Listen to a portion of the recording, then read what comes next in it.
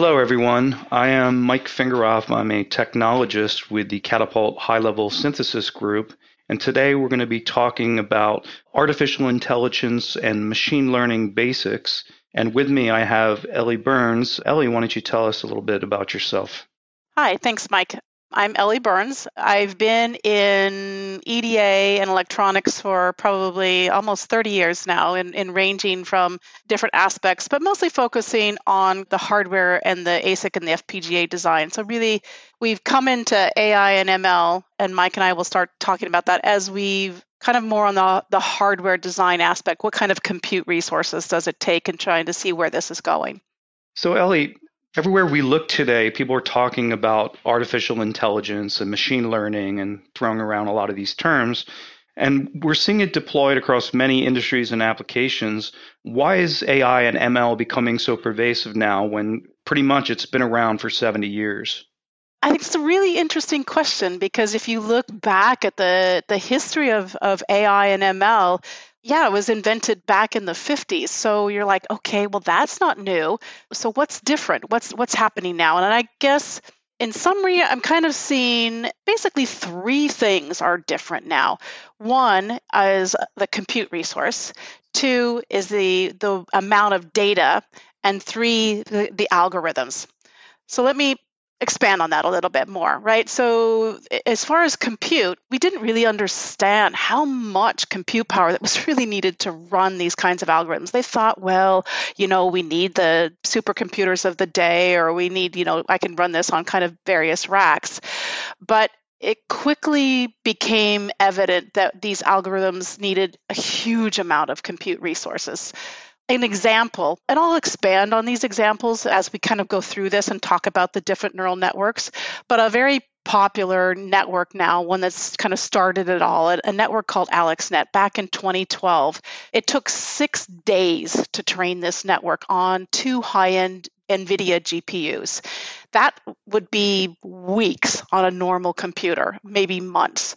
So way underestimated the compute resources. Even today, we look at a network that I'll talk a little bit more about, ResNet 50. That takes 14 days to train this network. So these kinds of compute tasks, back 20 years ago, actually probably wouldn't even been possible. That would have been years in CPU things. So there's a lot of research to continue to make that faster and faster, but be aware that the compute resource for these is ginormous. The second thing is the data. We had different kinds of data sets where we had, different images or voices, things like that. But now, with the advent of all of the photos and that kind of stuff that's online, we have this huge data set. And I kind of want to refer to one kickoff moment, which was a data set called ImageNet in 2009. And this was built by Fei Li and her very small team. It's really kind of a fascinating work where she presented this in kind of a small corner of a conference. But it consisted of 3.2 million labeled images in over 5,000 different categories. And this idea of having an image with a label on what it was, this is what it took. So not thousands or hundreds, but millions of images and hundreds and thousands, if not, months of CPU time. This is what it takes. And so now we've got all these different databases that are coming from things like Amazon reviews. So natural language processing could take Amazon reviews. So it's got, millions and millions of Amazon reviews. All this is online. Or Google now has started Open Images, which has 9 million different images. So you're going to hear a lot about, as we go through in AI and ML, it's all about the data. This data is driving these models, enabling these kinds of models and algorithms to be experimented on.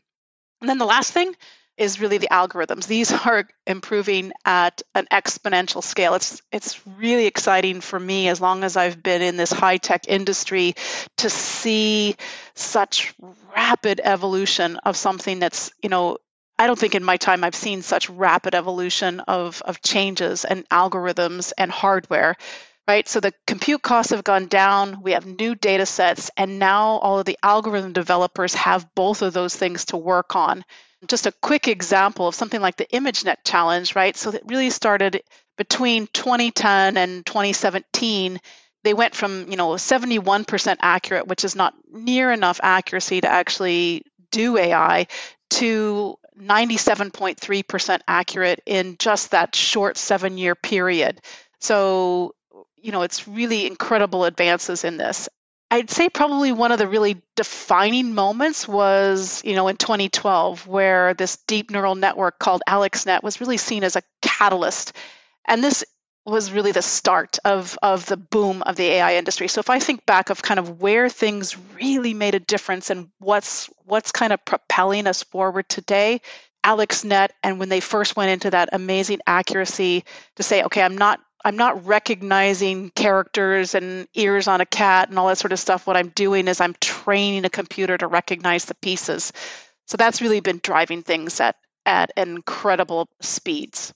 Yeah, so that makes a lot of sense. I can see the need for compute power simply because, as you mentioned, with having to process millions of images, just knowing it from a image processing background, that's an incredible amount of compute complexity that you're going to need to implement these algorithms. So along with that, we hear a lot of buzzwords today that are getting thrown around when people are talking That's about AI and ML. What exactly are deep neural networks, and what does it mean when someone says it's either convolutional neural network, or they abbreviate it as a CNN, or recurrent neural network, which was abbreviated as RNN? That's a great question. I guess I'll start with probably the definition. So you're going to hear AI, artificial intelligence, and machine learning, which is training a machine to be intelligent. And then the implementation of that is a neural network. And in the case of deep neural network, a neural network is really an algorithm that's really loosely modeled after the brain. I don't know if you've ever gone through and looked at, how our brain works, right? So our brain has all these different neurons that fire, and they're connected with all the different connections. And basically the human brain has to try to detect some sort of pattern, right?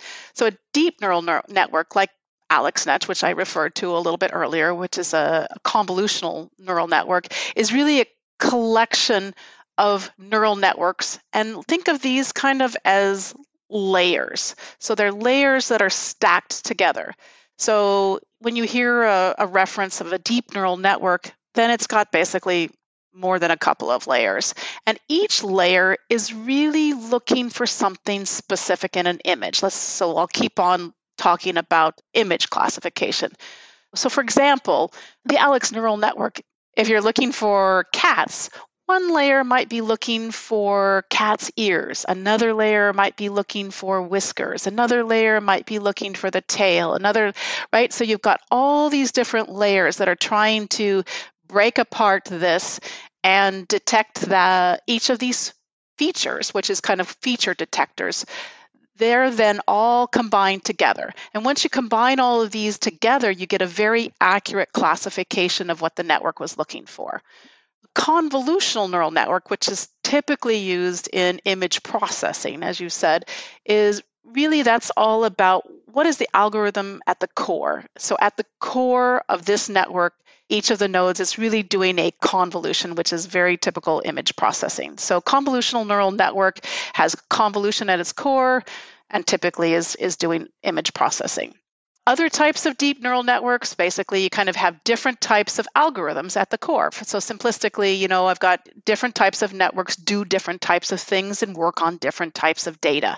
So other deep neural networks, such as an RNN, which stands for recurrent neural network, they're used in applications such as natural language processing. If I said the example earlier, a different neural network is going to be the one that is trying to understand language, as opposed to a neural network that's focused on recognizing cats and dogs and bikes. So those are two different algorithms that are used and two different networks.